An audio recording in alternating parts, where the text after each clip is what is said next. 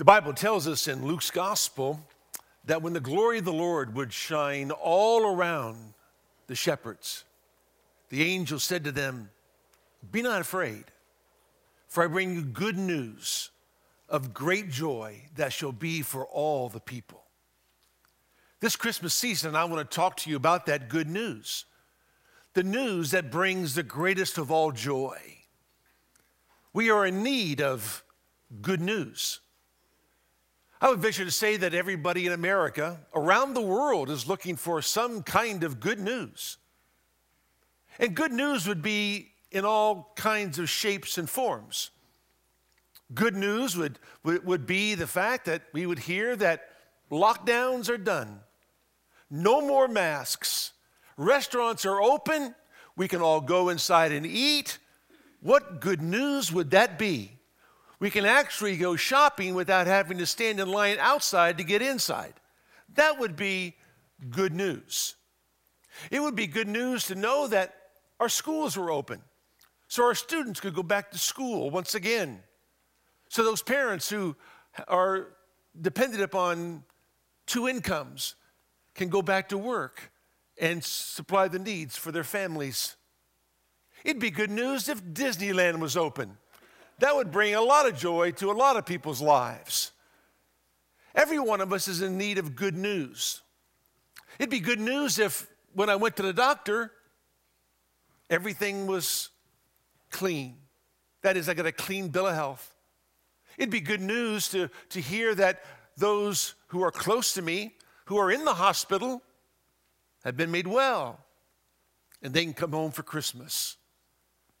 Everybody wants good news. Nobody wants bad news. Everybody wants good news. And so, as we think about good news, most of us think about it in the sense that the news that comes is going to change my situation. It's going to change my circumstances. It's going to change my condition. That would be good news if it's in my favor. If it's not in my favor, it's bad news. But Jesus knew that. In fact, even in his ministry, we have told you over and over again that in Matthew chapter 4, when there were all kinds of people coming from all around Galilee, coming to be healed by the Lord because they were blind, they were lame, they could not walk. Some were deathly sick. And they came to Jesus. And they were healed. He healed all of them. But he knew that the change in their physical condition was not going to give them lasting, permanent joy. It would give them pleasure for a season. It would give them joy for a while, but it wouldn't give them eternal joy. The kind of joy that he offered them. The kind of joy that was characteristic of him. Because he is the blessed God, the blessed one. It's a word that describes an inner contentment, an inner joy that's not dependent upon circumstances. And so, after healing all those people in Matthew 4 and Matthew 5, he sits down on the slopes of Galilee and begins to preach a sermon. And you know it well. All about the Beatitudes, all about true blessing, all about true inner joy. Joy that would come because your relationship with the living God is exactly where it needs to be. That's the joy that he offers. It's not dependent upon physical circumstances, social circumstances, mental circumstances. It's all dependent upon what's on the inside of a person, on the inside of a man. That's the joy that he offers. And there's only one kind of news that does that. Only one kind of news that truly is good news because it comes from a good God. And that news is the only news that brings not just joy, but great joy. this Christmas season, I want you to begin to understand great joy. We should be able to go through this season no matter what the circumstances, no matter how draconian the lockdowns, no matter how bad situations are around us. There is a joy on the inside of us that truly is a great joy. If you think things are bleak and dark for us in America, and they probably are, for lack of a better term, unlike any other generation that you and I have been a part of, I want you to think back with me 2,000 years to the darkness and the blackness and the bleakness of the Jewish nation. It had been 800 years since there had been a supernatural event in the land of Israel.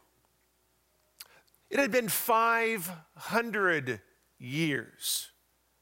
500 years since there had been a dream or a vision that would be communicated to the nation of Israel.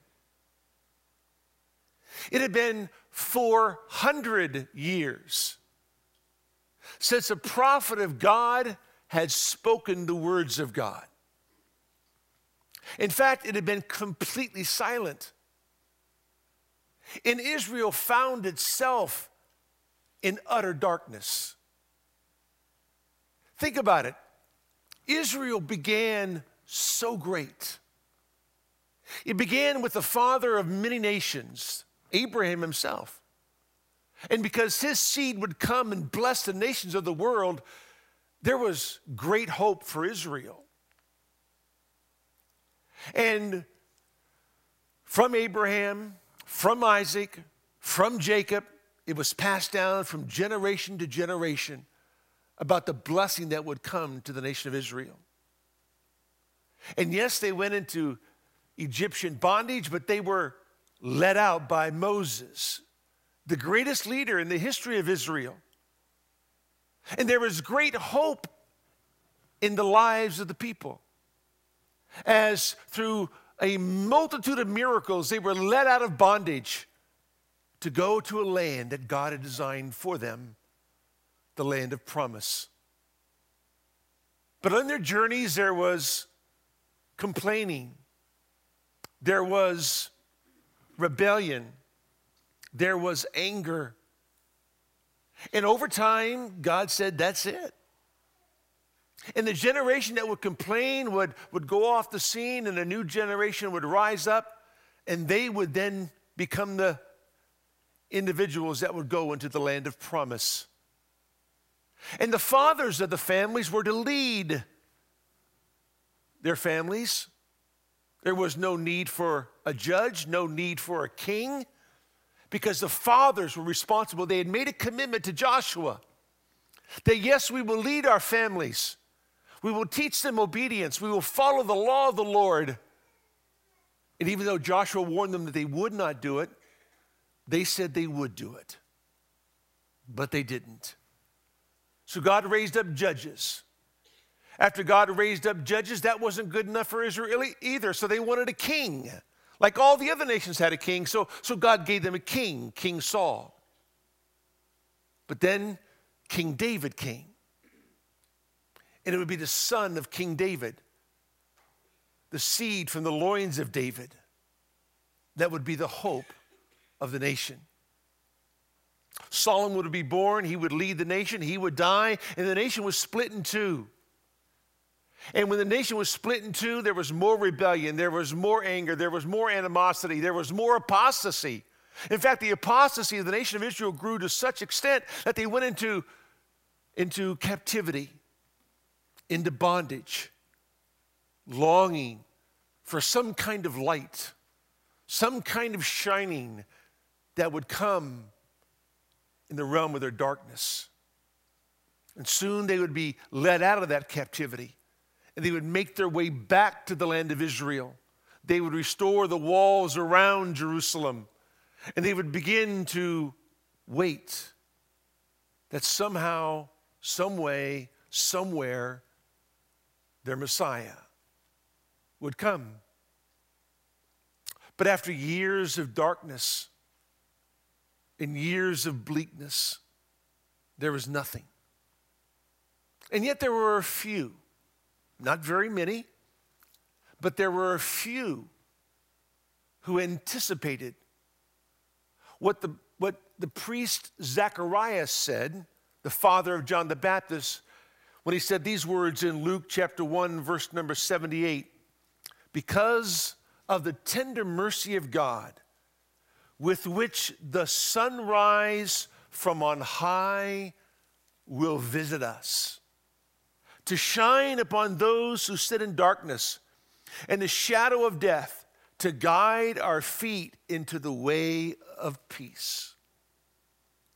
Zacharias was one who was anticipating the sun rise to shine upon their darkness. Where did he get that from? How did Zacharias the priest know that?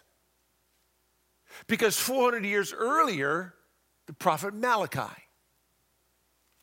would have prophesied it. In Malachi chapter 4, in verse number 2, here was the prophecy. But for you who fear my name, the sun of righteousness will rise with healing in its wings, and you will go forth and skip about like calves from the stall. Zacharias knew what the prophet Malachi said about the Son of righteousness who would rise with healing in his wings. And what Malachi did was echo what Isaiah had said years earlier. When Isaiah chapter 9, verse number 2, he prophesied, the people who walk in darkness will see a great light. And those who live in a dark land, the light will shine on them. And then again in Isaiah chapter 42, verse number 6, I am the Lord, I have called you in righteousness. I will also hold you by the hand and watch over you. And I will appoint you, that is the servant, the great shepherd Messiah, I will appoint you as a promise to the people. For in Christ, all the promises of God are yes. I will appoint you as a promise to the people, as a light to the nations, to open blind eyes, to bring out prisoners from the dungeon, and those who dwell in darkness from the prison. I am the Lord, that is my name.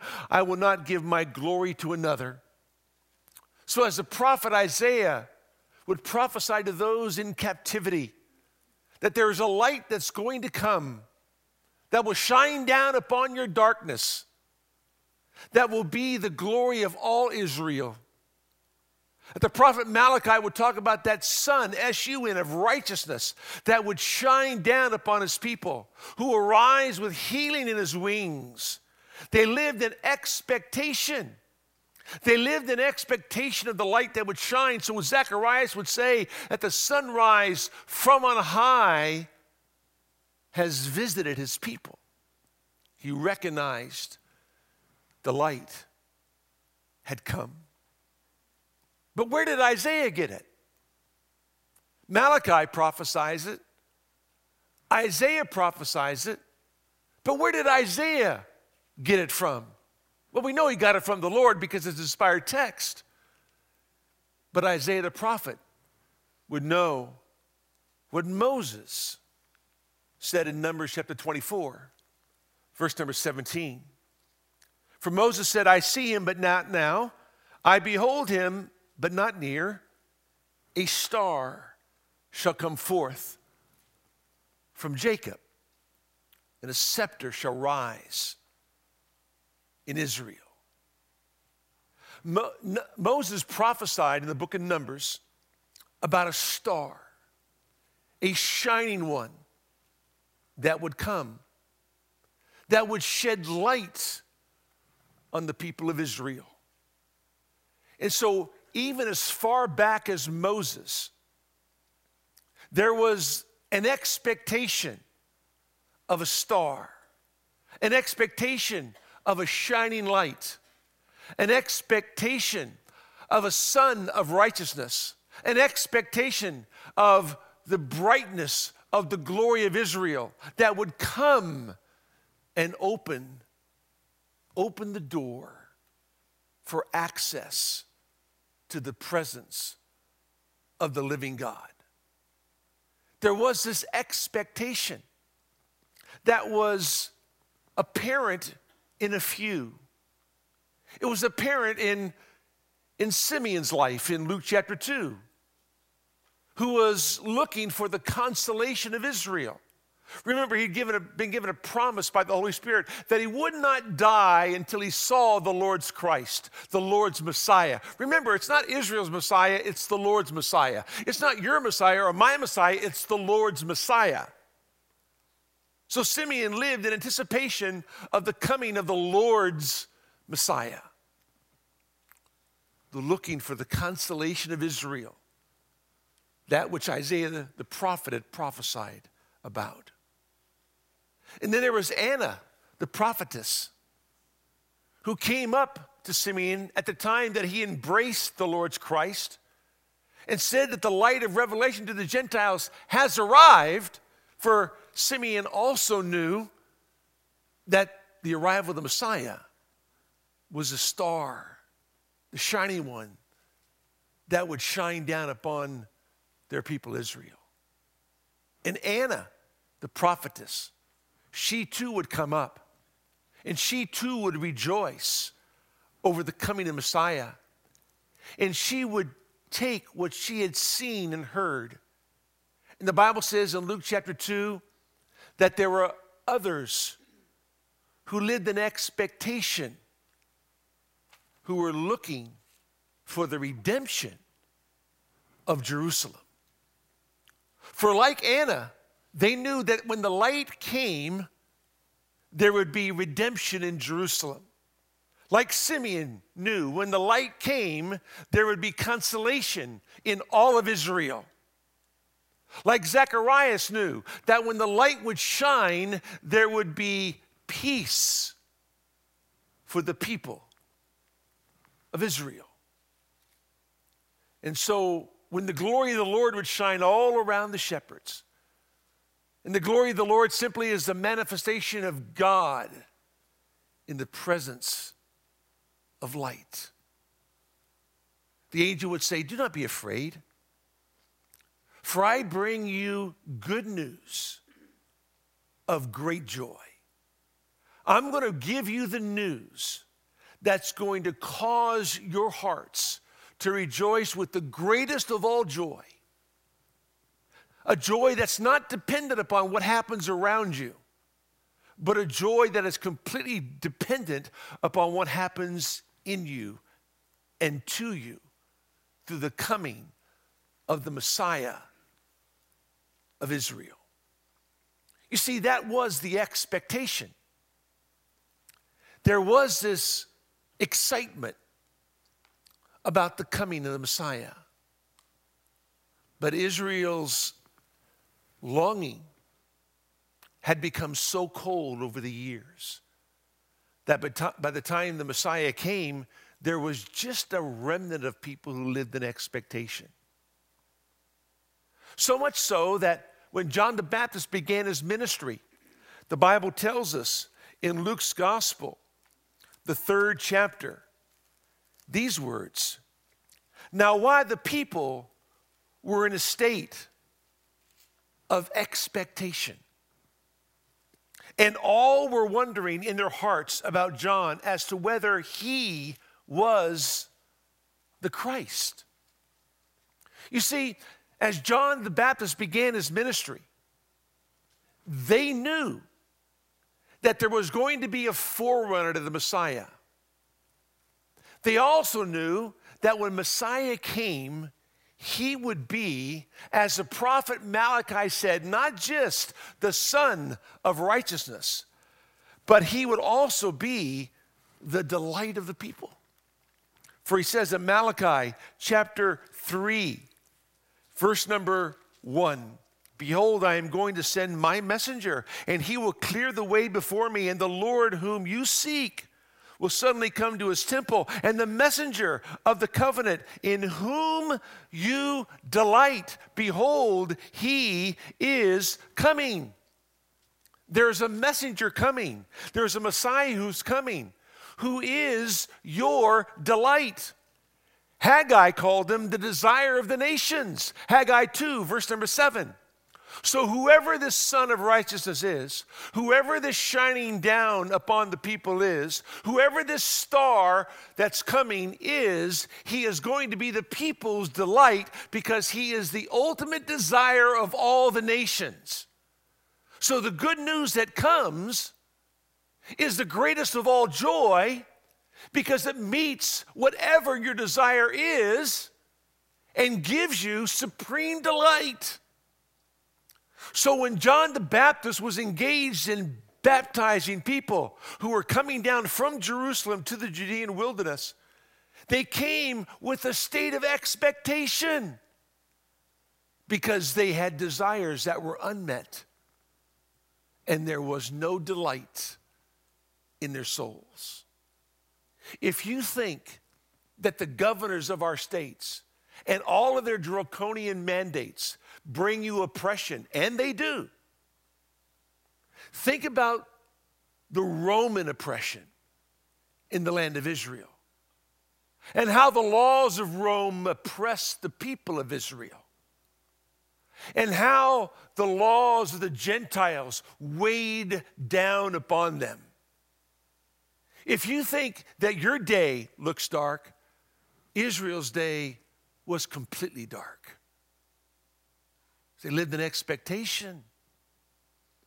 And so when they asked if John was the Messiah, are you our desire? Are you our delight? Are you the star? Are you the Son of Righteousness? He says these words. John answered and said to them, as for me, I baptize you with water, but one is coming. The coming one is coming who is mightier than I.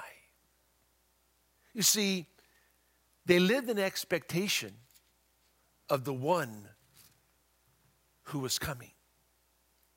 He was called the coming one, the expected one. That's why there was a state of expectation in Israel.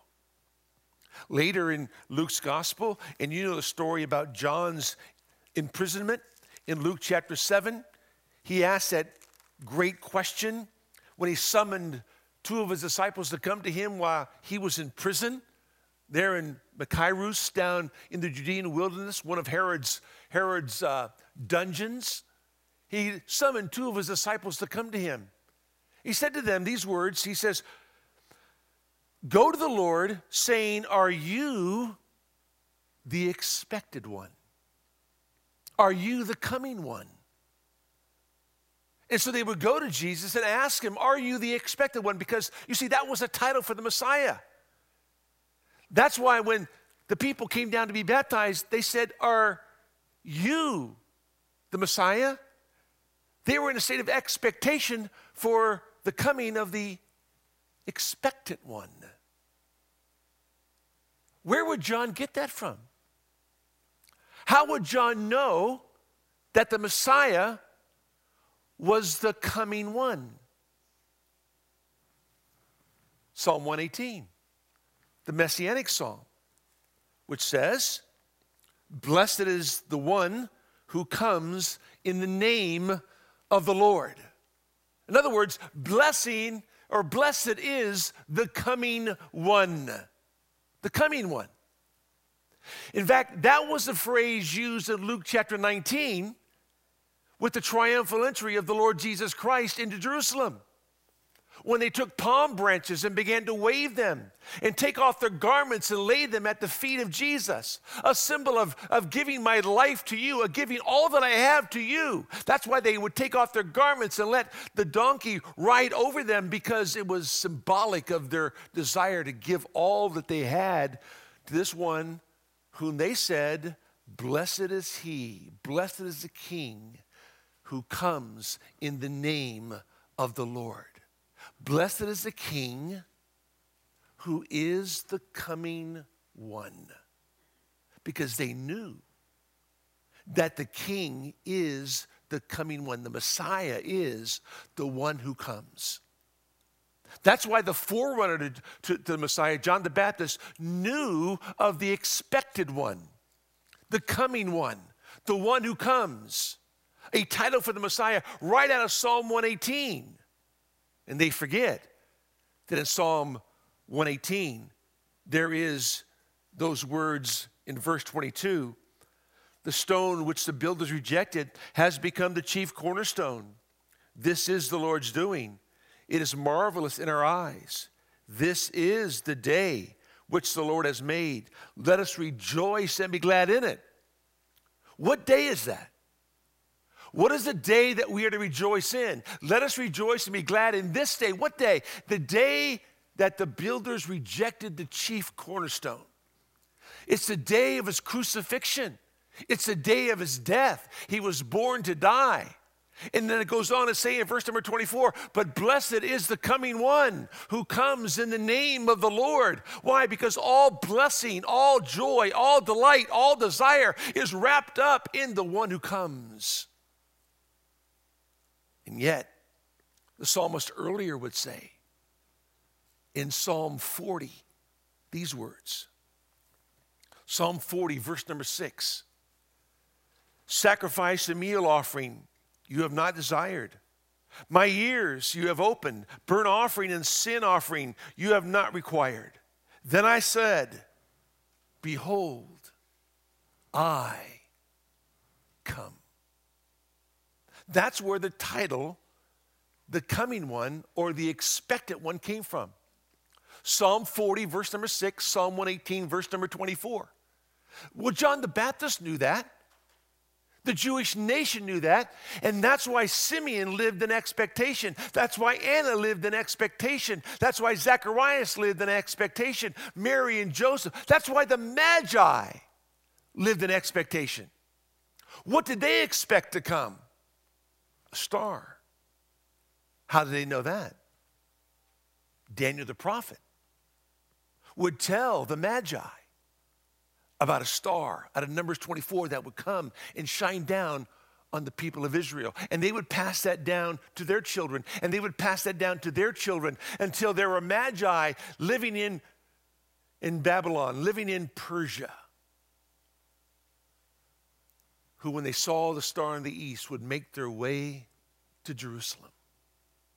And however long it took them to get there, they lived in expectation of a star that would shine. And when they went to the house and they saw the Christ child, they knew that the one who was coming, the expected one, the star, the Son of Righteousness, who would rise with healing in his wings, the desire of the nations, the one who would give them delight, they would bow before him and give him gifts of gold, frankincense, and myrrh. Because they knew, as they lived in expectation of the one who is coming. And so in Psalm 40, you have what is commonly called the superiority in his coming. He says, sacrifice and meal offering you have not desired. My ears you have opened. Burnt offering and sin offering you have not required. You see, there is a superiority in the coming of the coming one. And the expectation would be the fact that there would be offering for sin. And we've learned about this in our study of Hebrews. There would be sacrifices offered for sin. But they were not sufficient until the expected one would arrive. and offer the all-sufficient sacrifice. That's why Psalm 40, verses 6 to 8, or 6 to 8, which I just read, is quoted in the book of Hebrews, the 10th chapter. We've not gotten there yet, but we soon will be. In Hebrews chapter 10, verse number 4, for it is impossible for the blood of bulls and goats to take away sin. Therefore, when he comes, when the coming one arrives into the world, he says, Psalm 40, verse number 6, sacrifice and offering you have not desired, but a body you have prepared for me. In whole burnt offerings and sacrifices for sin you have taken no pleasure.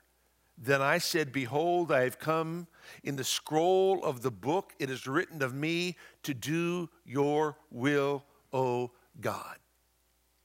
You see, he quotes Psalm 40 because there is a superiority in the coming of the coming one. In the superiority is that all the things that you're doing, all the sacrifices you are offering, they're going to cover your sin, but they're not going to remove your sin. And it was designed to cause in the land of Israel, the nation itself, to be able to live in a state of expectation that the Messiah was coming.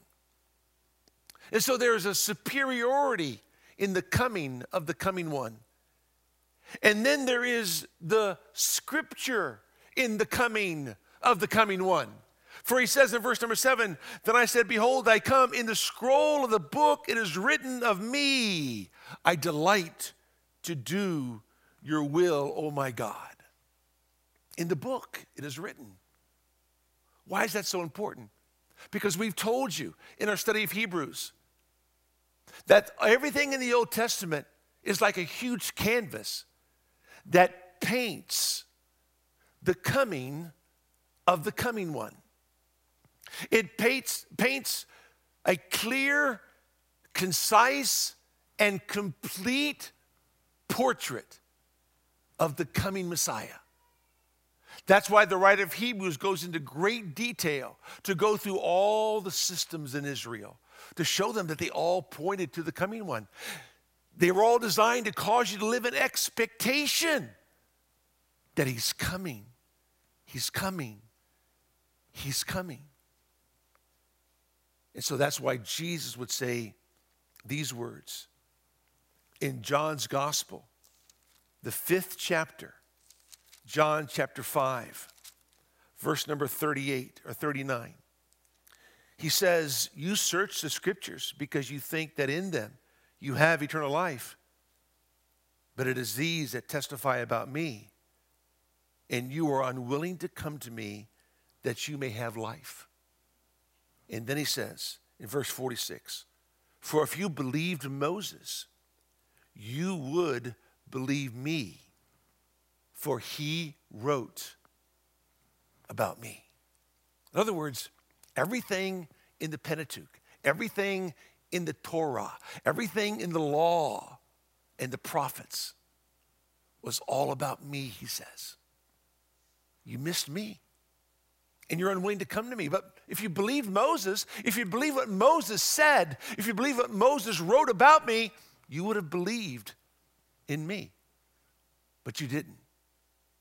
So when the psalmist says, quoting the words of the Lord, in your book were written everything about me. Not only does it talk about the superiority of the coming one, but it speaks of the scripture surrounding the coming one. And then the submission of the coming one.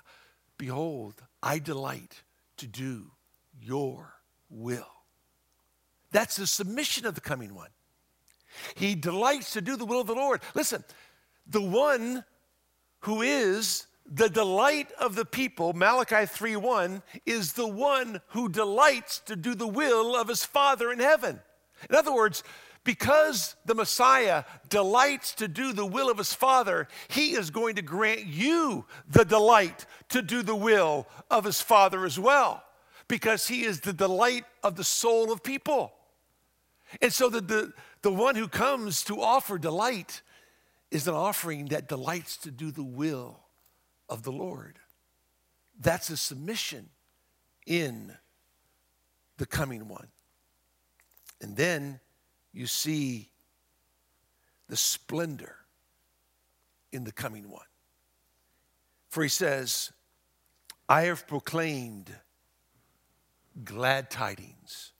I have proclaimed good news of righteousness in the great congregation. Behold, I will not restrain my lips, O Lord, you know. I have not hidden your righteousness within my heart. I have spoken of your faithfulness and your salvation. I have not concealed your loving kindness and your truth from the great congregation.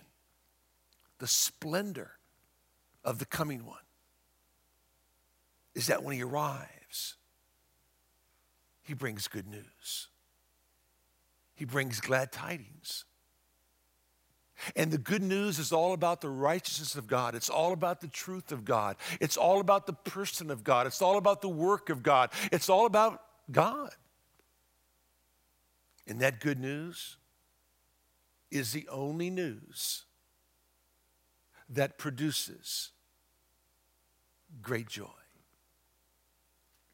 And the question comes, how is it a people in darkness, a people whose lives were so bleak, who were told and taught to live in expectation of the coming Messiah, lost all hope? So much so that when he arrived, they missed him. Not only did they miss him, they rejected him. How is that? Well, we know from John's gospel in the 3rd chapter, our Lord says these words. He says, this is the judgment, that the light, the star, the shining one, the sun, S-U-N, of righteousness, the light that Isaiah spoke of, that Moses spoke of, the light that Malachi spoke of. This is the judgment, that the light has come into the world, and men loved the darkness rather than the light, for their deeds were evil. For everyone who does evil hates the light and does not come to the light for fear that his deeds will be exposed. They didn't want the light to shine upon them.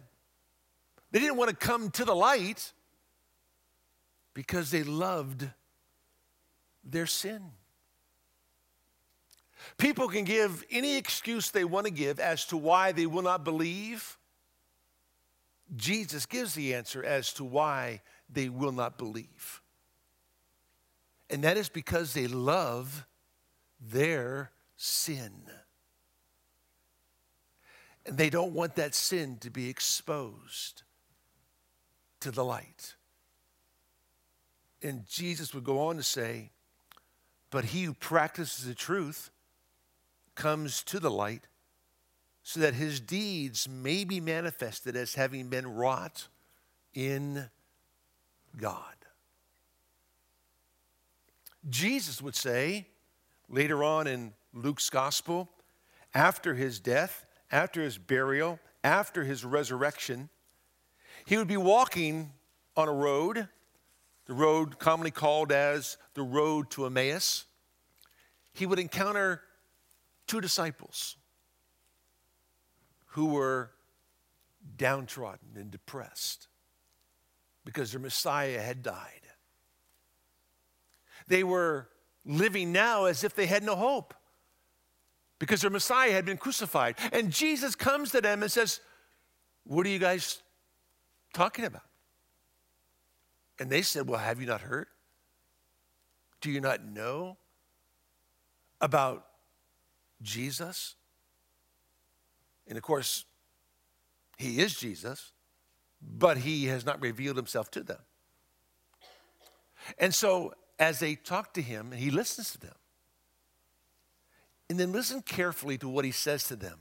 So many times we miss this. He says, "O foolish men and slow of heart to believe in all that the prophets have spoken." You see, you believed in what the prophets said to a certain degree, but you didn't believe in all that the prophets said. Because if you would have believed in everything the prophet said, he goes on to say, was it not necessary for the Christ to suffer these things and to enter into his glory? Then beginning with Moses and with all the prophets, he explained to them the things concerning himself in all the scriptures. Listen, all the scriptures, all the law of the prophets, all of what Moses said, all in the Old Testament, which we would call the Old Testament, all of it spoke of me. Everything did. It was all a picture of me. And you're so foolish and slow of heart that you don't even believe all that was spoken. So when the good news came and great joy was offered, these disciples, having embraced that good news, all of a sudden had no joy because the circumstances around them determined their joy. And Jesus rebuked them because they did not believe in what was said in Scripture. And so, as he would then enter into Jerusalem and he would speak to his disciples, he said these words, "These are my words which I spoke to you while I was still with you, that all things which are written about me in the law of Moses and the prophets and the Psalms must be fulfilled." All of it. That's why I came. That's why I lived. That's why I died. That's why I rose again. That's why I'm going to come back again, because everything in the Old Testament, every word, every paragraph, every sentence, every chapter, every book is about me. It's all about me. And you refused to believe everything that was said by Moses, everything that was said by the prophets. That's why you have no hope. That's why you have no joy. This Christmas season, if you have no joy and no hope, one of two things is true. One, you're not a believer because you love your sin and do not want to be exposed to the light. Or number two, you are a believer, and yet because you have refused to believe everything in the Scripture, you have no joy. If you believe everything that God says, which is the good news, it produces great joy. That's why Charles Wesley said it well. Come, thou long expected Jesus.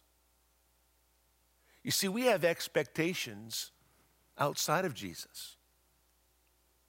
And whenever we have an expectation outside of Jesus, it will always breed disappointment.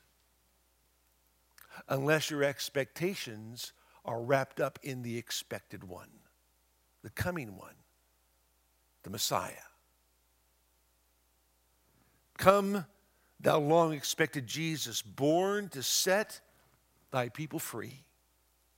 Israel's strength and consolation, hope of all the earth thou art. Dear desire of every nation, joy of every longing heart. As we begin this Christmas season, once again, note this, that the good news, and the only news that truly is good news, is the news that is wrapped up in the coming of the expected one, who is, as the prophets say, the desire of the nations, the delight of his people, the sun that shines down because he's the Son of righteousness. He is the star that comes. That's the good news that produces great joy. Let me pray with you. Father God, we thank you, Lord, for today and all that you do. Our prayer, Lord, is that we would live in expectation, knowing that because you have come once, you will come again. And we pray, Lord, as we partake of the Lord's Supper once again, we are reminded that you came to earth. The coming one came to be crucified, that he might come again in all of his glory and splendor. We pray in Jesus' name. Amen.